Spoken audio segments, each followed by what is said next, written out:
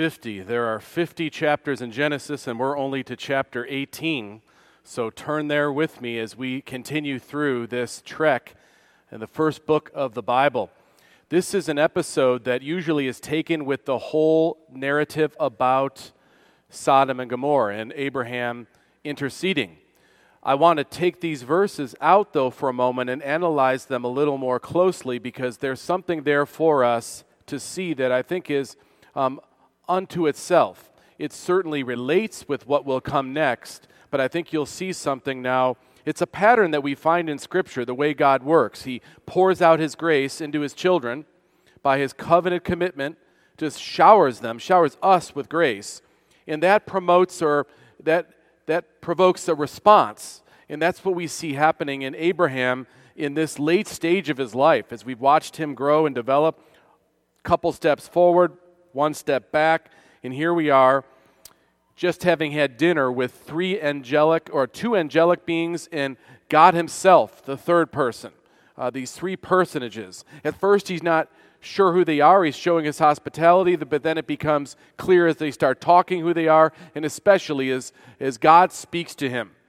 And then they give comfort to Sarah, who needed that comfort. She was struggling with the promises of God, thinking they weren't going to happen. And here God assures her that she will have the son that has been promised inside of a year. So that's part of the reason for their stopping at Abraham's house. But there's something else. Two of the two messengers, the angelic messengers, will go on a mission from God to Sodom and Gomorrah to ascertain how bad things really are. Of course, this is spoken in human terms to recognize something of their analyzing according to God's standards. It's meant to be an example to Abraham. We'll see that as it unfolds. But God then turns and says some special important things to Abraham, and I want you to notice them because I think they are an encouragement to every believer, as Abraham rightly is held as a prototypical believer, maybe the first Christian of the Bible. He believed, it was counted unto him as righteousness, and his life as a redeemed person unfolds accordingly. So here now as I read God's Word, this is Genesis 18, starting at verse 16. I'll read to just verse 21. Then the men set out from there, and they looked down toward Sodom. And Abraham went with them to set them on their way. The Lord said, "Shall I hide from Abraham what I am about to do, seeing that Abraham shall surely become a great and mighty nation? And all the nations of the earth shall be blessed in him. For I have chosen him that he may command his children and his household after him to keep the way of the Lord by doing righteousness and justice, so that the Lord may bring to Abraham what he has promised him." Then the Lord said, "Because the outcry against Sodom and Gomorrah is great, and their sin is very grave, I will go down to see whether they have done altogether according to the outcry that has come to me, and if not, I will know." Let's pray. Father, we are continuing to examine the life and events of Abraham, who Scripture refers to as our spiritual father. Please help us to understand your word, and may your Holy Spirit work in our hearts that we might live out the truth of your word. You are a great and gracious God, a mighty Savior. Please be honored by the preaching and the receiving of your transforming word this day. In Christ's name, amen. What we have is more of God pouring out His grace upon Abraham. An analogy that may help is the construction of the Hoover Dam some many years ago. 1931 is when it started. It came after a Dust Bowl era where there was no way to get water to three major state areas. So they started to construct this incredible work of engineering. They placed it across the Colorado River, the Nevada-Arizona border. It took 5 years to build. This enormous dam formed and held back the water of Lake Mead. Eventually, over time, it filled up a huge lake.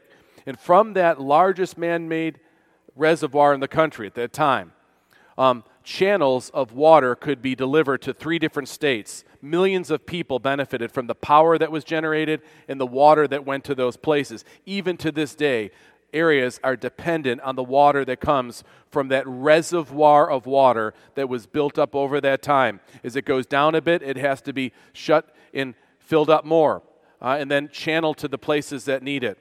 I think this is a great picture of what God does in Abraham, the patriarch's life. Over the course of years, he keeps pouring grace into Abraham.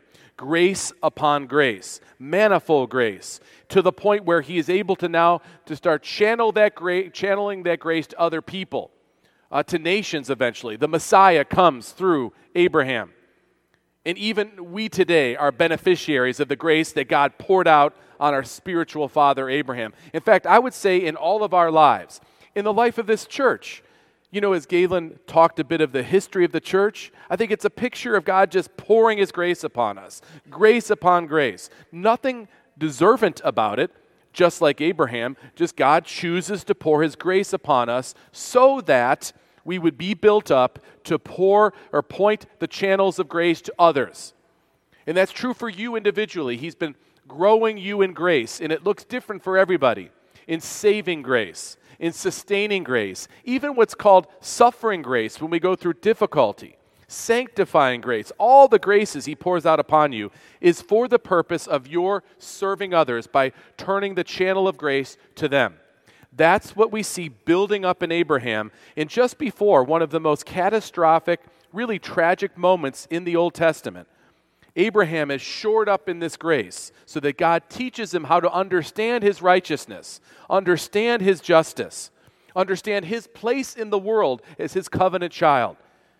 It's coming to a head with something that's happening particularly, but it's also a picture of what God is doing in the life of his church as he pours his grace upon the church so that the church can point that grace to all those around and be the blessing to the nations that God promises through Abraham. It is absolutely true. Scripture teaches this. There are magnificent privileges that we can't even begin to count, that come from God's grace. There are also responsibilities that flow from that grace that God has given us. The life of a believer, your life and my life, it's been bought by the precious blood of Christ. The life of a believer is redeemed by the grace of God and through Christ. As believers, we find our purpose in Christ and through Christ by his grace. It's all of his grace into us and all of his grace that goes out. We might say that the mission, the God-ordained mission of the believer, is defined by God's grace shown to us. As much grace as God has shown us, that's the mission he has for us. We are people living in reaction, in response to the grace of God shown to us. We were once lost, but now we're found. We were once dead, but now we are alive. When Paul reflects on the life of Abraham 2,000 years after the fact, listen to what the apostle says about Abraham, that prototypical Christian. Just as Abraham believed God, trusted in God, rested in God, it was counted to him as righteousness. That's the description of his faith in God. Know then that it is those of faith who are the sons and the daughters of Abraham. And the scripture, foreseeing that God would justify the Gentiles by faith, preached the gospel beforehand to Abraham, saying, "In you shall all the nations be blessed." So then, Paul writes, those who are of faith are blessed along with Abraham, the man of faith. We are recipients of the grace of God, the magnificent grace of God, and we have responsibility now in light of that. Abraham, a model for us all. He receives God's favor and the many privileges that come from being chosen, yet you know and I know he's got all the warts and wounds and broken parts that all of us have. We see that in his life. He's the picture, an early picture of a Christian who also had responsibilities that flowed from the grace that God showed him. Yes, it is true, there are magnificent privileges that come from God's grace, as well as important responsibilities. Let's look at the passage and first appreciate, in verse 16 down to verse 18, the privileges of grace really typified in Abraham. They're coming to a bit of a head now at this moment in his life. And don't miss the first level of grace that's unfolding before our eyes in this episode. Verse 16, then the men set out from there, and they looked down toward Sodom. And Abraham went with them to set them on their way. Now, don't miss this, the subtlety here. These heavenly visitors, two angelic beings, and God himself in the third of the personages, maybe the second person of the Trinity himself. We don't know for sure. But these three heavenly messengers have Abraham with them while they determine what God's will is for Sodom and Gomorrah. The privilege of Abraham to have these angelic beings and God himself in some way consulting with him, it seems. The privilege, the grace that God's showing to Abram in this case. You remember back in Genesis chapter 12, Abraham is first called from his paganism unto relationship with God. He promises salvation. God believes him, follows after him to the promised land. The first real show of God's grace to Abraham. And of course, we see Abraham mess up more than not in most cases. So God, instead of casting him off because he's made this promise, in Genesis 15, he ratifies the whole relationship with a vivid ceremony of God's grace. And it's grace because it's only God who walks through the cut animals. It's a statement of it, yes, Abraham, you are broken and fallen. You need redemption, and I give it to you. And I'm committing myself to this covenant. And if I don't keep my covenant, the same thing that happened to these animals will happen to me. Not to you, to me.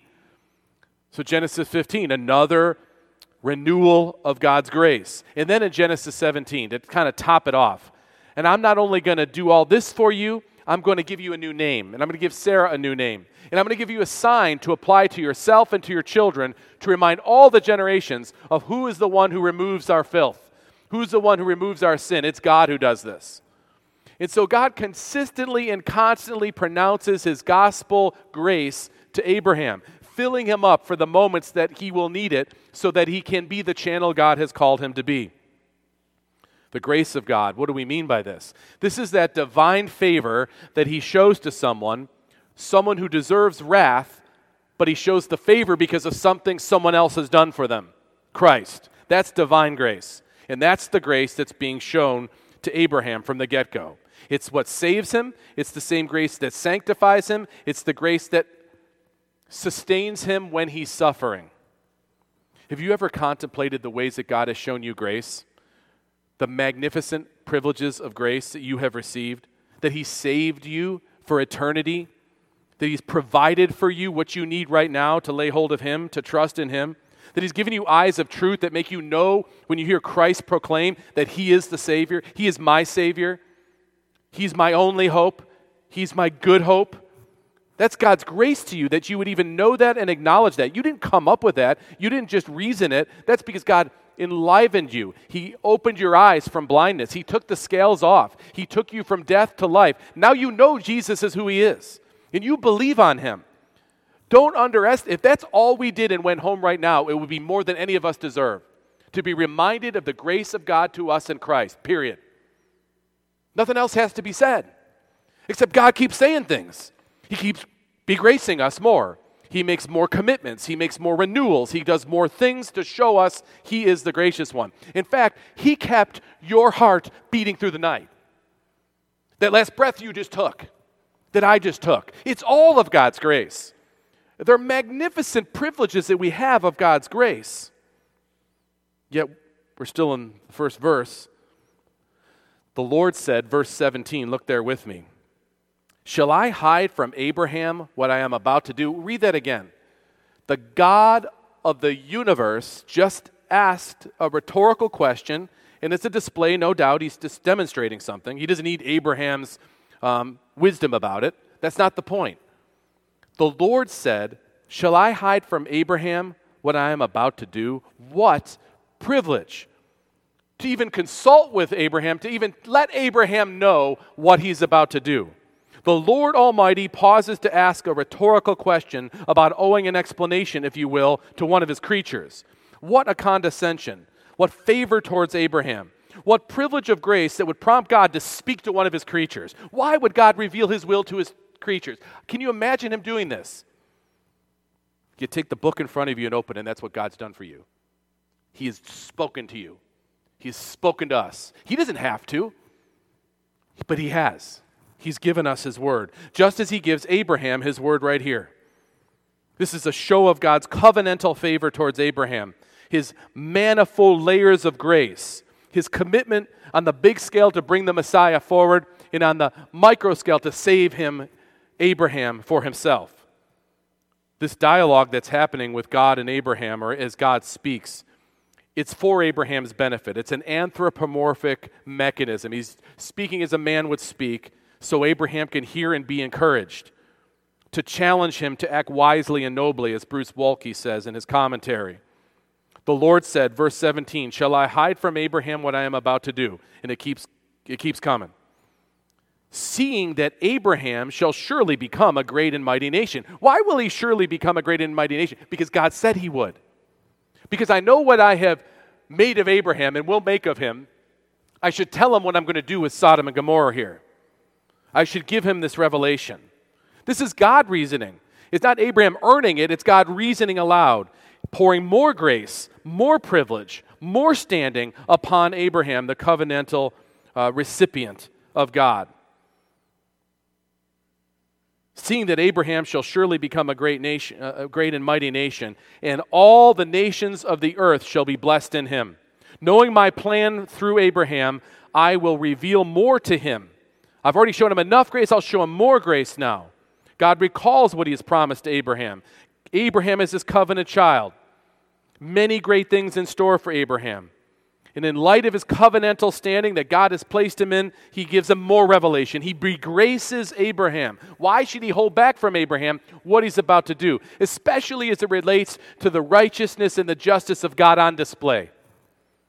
He wants his people to know why he does what he does. And his people are ready to receive it because they know who God is. Why should he reveal his holy counsel to Abraham? Because he's his child. And he's chosen to. What would prompt God Almighty to stop and contemplate telling Abraham or you or I anything?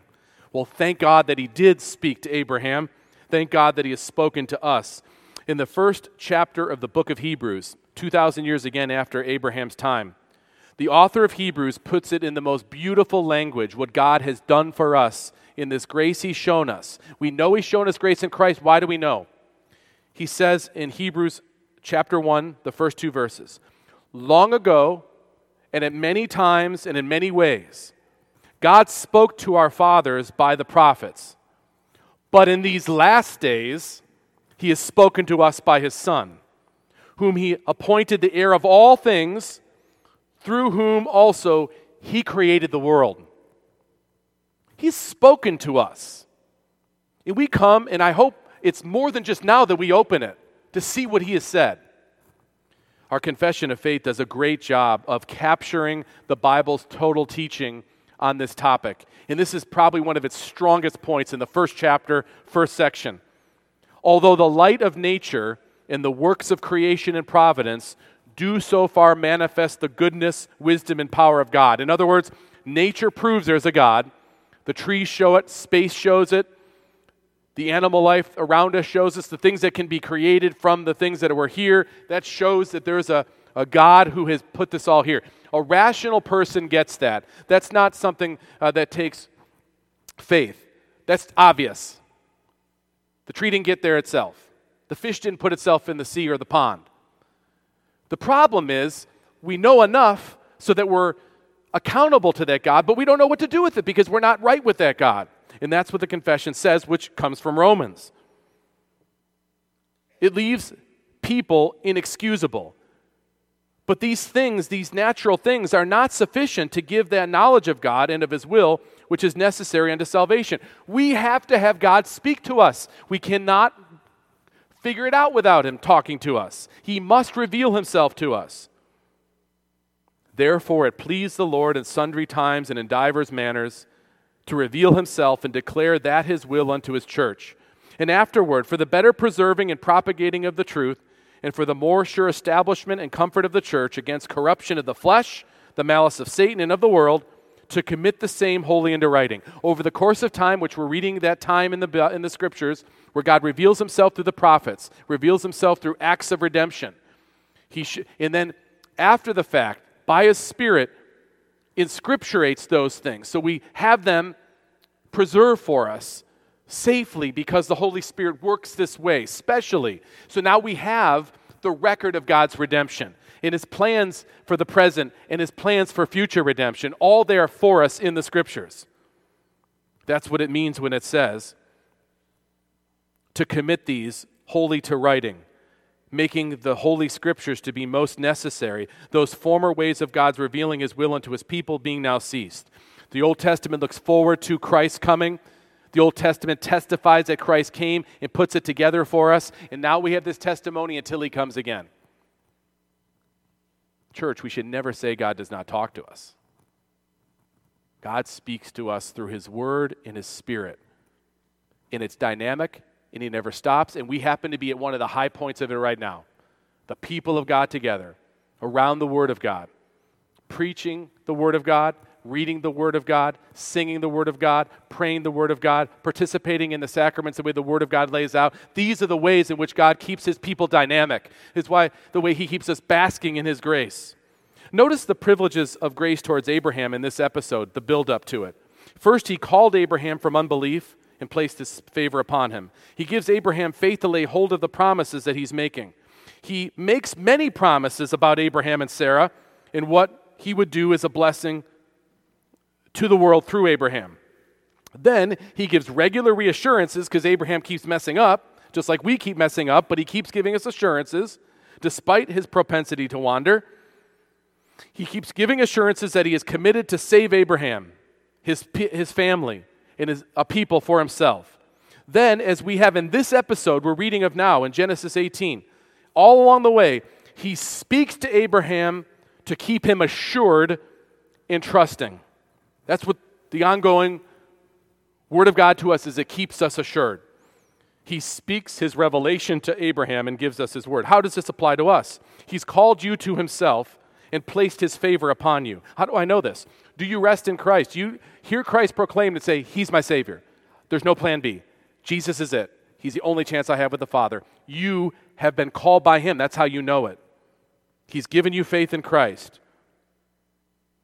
And he's given us a trustworthy, Holy Spirit-breathed, preserved book filled with promises about what he has done. And though the world will change one day from this teaching to the next teaching, and the grass will wither, the flower will fade, but the word of God, it'll stand forever because it's preserved by the Spirit and given to his church. He gives us access to his throne of grace regularly, and right now we bask in that. Now, this is all of the privileges of the grace of God that we have time for. We could spend the next weeks and weeks and weeks basking in the privileges of grace. But let's look at the responsibilities of grace that God calls Abraham to, because it relates to us. Starting in verse 19 down to verse 21, you'll see this. The responsibilities of grace, I'm calling this. Now, the very word responsibility, I don't know what it conjures for you, but the word literally denotes the nature of an action. Responsibilities are responses to something. There are a reflex to something, almost necessarily. They're actions that come as a response to the great grace shown to us by God. If God has shown you this grace, you will do this. It's not you do this and get his grace. His grace will cause this. And God is just speaking about Abraham's life and what's going to happen as he speaks out loud about the great privilege of grace shown to Abraham, and then also the responsibilities. Notice verse 19. For I have chosen him. Why? That he may command his children in household. What? To keep the way of the Lord. What's the way of the Lord? Doing righteousness and justice, so that the Lord may bring Abraham what he promised him. This is a complex of things God's speaking of that are the responsibilities of grace for Abraham. And I dare say they're our responsibilities as well. Abraham had a responsibility as a result of God's calling on his life. The the shedding of God's grace on his life. This is a God-ordained mission because it's empowered by God's grace. And the responsibility here looks a certain way. And he has to start with his household. I think this is very important for us. God is saying to you Christians, to us Christians, start with your household, those who are closest to you, under your care, under your stewardship. It could be an extended household. Depends. That's how it was for Abraham. The point is, it doesn't say, Abraham, go into all of Mesopotamia and change the world for me. Now, that may be God's long-term will. I hope for that. We see that in pockets. But for you, for me, start in the kitchen. Start in the living room. Start in your relationships with your household. This is where you really see faith meet the test of authenticity as we live this life together in our family households and then as we come together as a household of faith.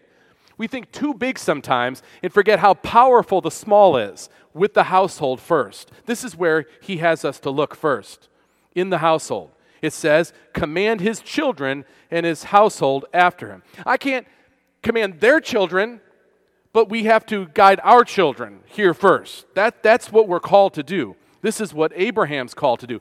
And we don't find this changing. Some 500 years later, when Moses is now speaking to an assembled children of Abraham, the Israelites as a nation at that time, by God's Spirit, the prophet speaks these words. And these words I command to you today to be on your heart. You shall teach them these words that I speak to you. You shall teach them diligently to your children. You shall talk of them when you sit in your house, when you walk by the way, when you lie down, and when you rise. Not just for an hour and 10 minutes at church. When you go to lunch, talk about whether you agreed with the sermon. I'm cool with that. Just make sure you have your Bible open and read the text.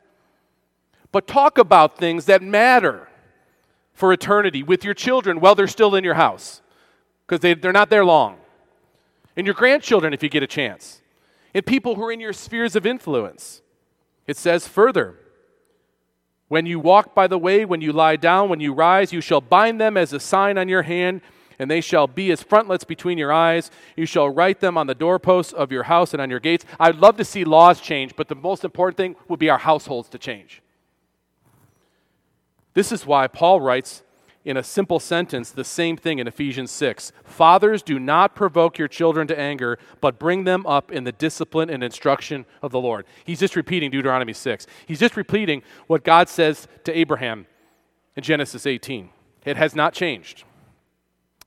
Candlish, the great Presbyterian commentator of Genesis, said, for the transmission of the faith from generation to generation, the transmission from generation of the true knowledge and worship of God, for this to happen, it is essential that they who are to command and teach their children after them should themselves understand the scheme of God's providence, so that they would be well acquainted with what he has done and what he is doing and what he is going to do on the earth as we share that with one another. That's a responsibility. That's a response to the grace. If we believe the saving grace of God, then we will necessarily want that propagated. In the number one way that happens is in the household.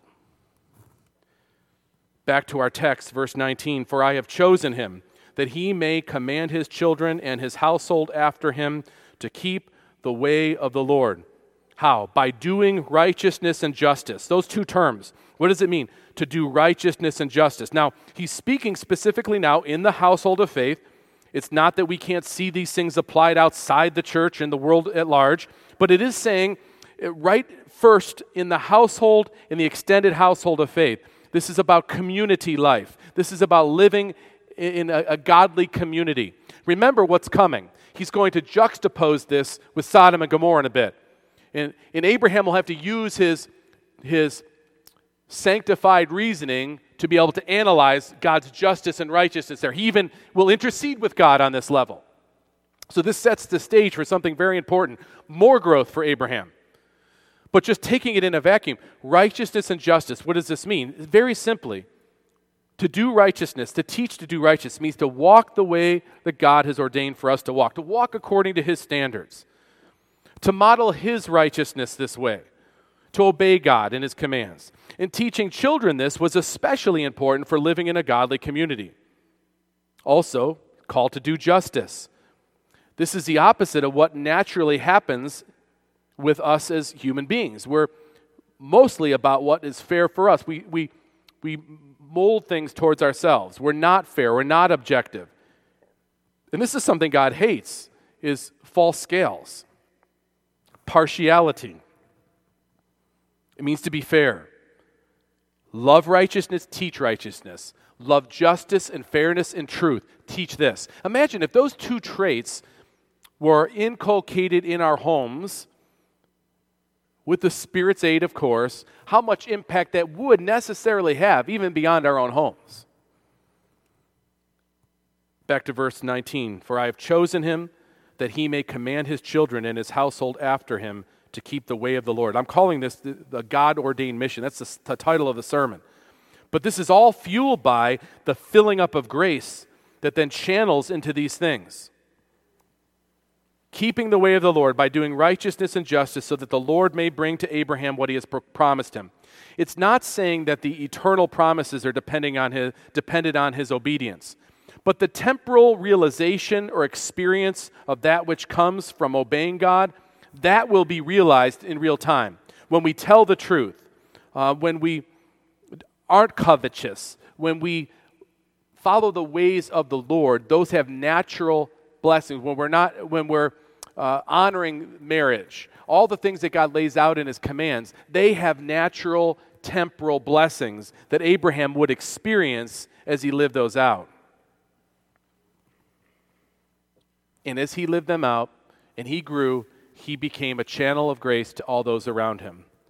These are the privileges and the responsibilities of grace here before us. Abraham was called, and God's grace was showered upon him ultimately through Christ. Abraham was expected to respond, to be responsive to God's grace by carrying out responsibilities that God had for him, righteousness and justice, teaching this to his children. Now, I want you to think for a moment of how this story plays out for everybody who's in Christ, and take it from the New Testament perspective to show you the continuity between the messages of the Old and the New. In Ephesians 1, the description of the privileges of grace.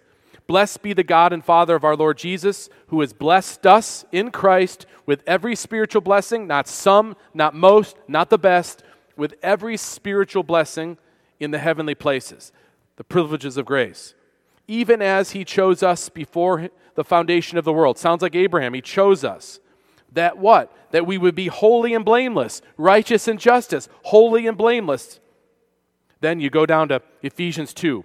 And this is a famous passage we always stop a verse short on, because it tells the same thing it told Abraham and it tells us. For by grace you have been saved through faith. This is not your own doing, it's the gift of God, not a result of works, that no one should boast. That's the grace poured out, the privileges of grace. But forget not verse 10. For we are his workmanship, created in Christ Jesus for good works, which God prepared beforehand that we would walk, that we would pursue righteousness and justice. He gave us this grace so that the response would be good works that he prepared beforehand. Our works of obedience are fruits of God's grace to us. Our works of righteousness and justice, they're the results of God's work of grace in us. Any righteous actions from us are reflexive responses wrought by the Holy Spirit, responses to God's wonderful favor to us in Christ. This is how God has ordained the mission of our life. It doesn't read something like this, looking at Abraham. I've done some good things for Abraham. Now maybe I should give him a heads up about what I'm about to do at Sodom so that he can get an alert and obey me. So then when he obeys me, he can get blessing from this. God's not saying that. He's not saying, I've showed Abraham grace, now it's up to him to show that he's really grateful. Look at the passage again, verse 19. For I have chosen him, Genesis 18:19. For I have chosen him that he may command his children. I have chosen him so that he might. I have chosen him so he will. I have chosen him that he might command his children and household after him to keep the way of the Lord by doing righteousness and justice.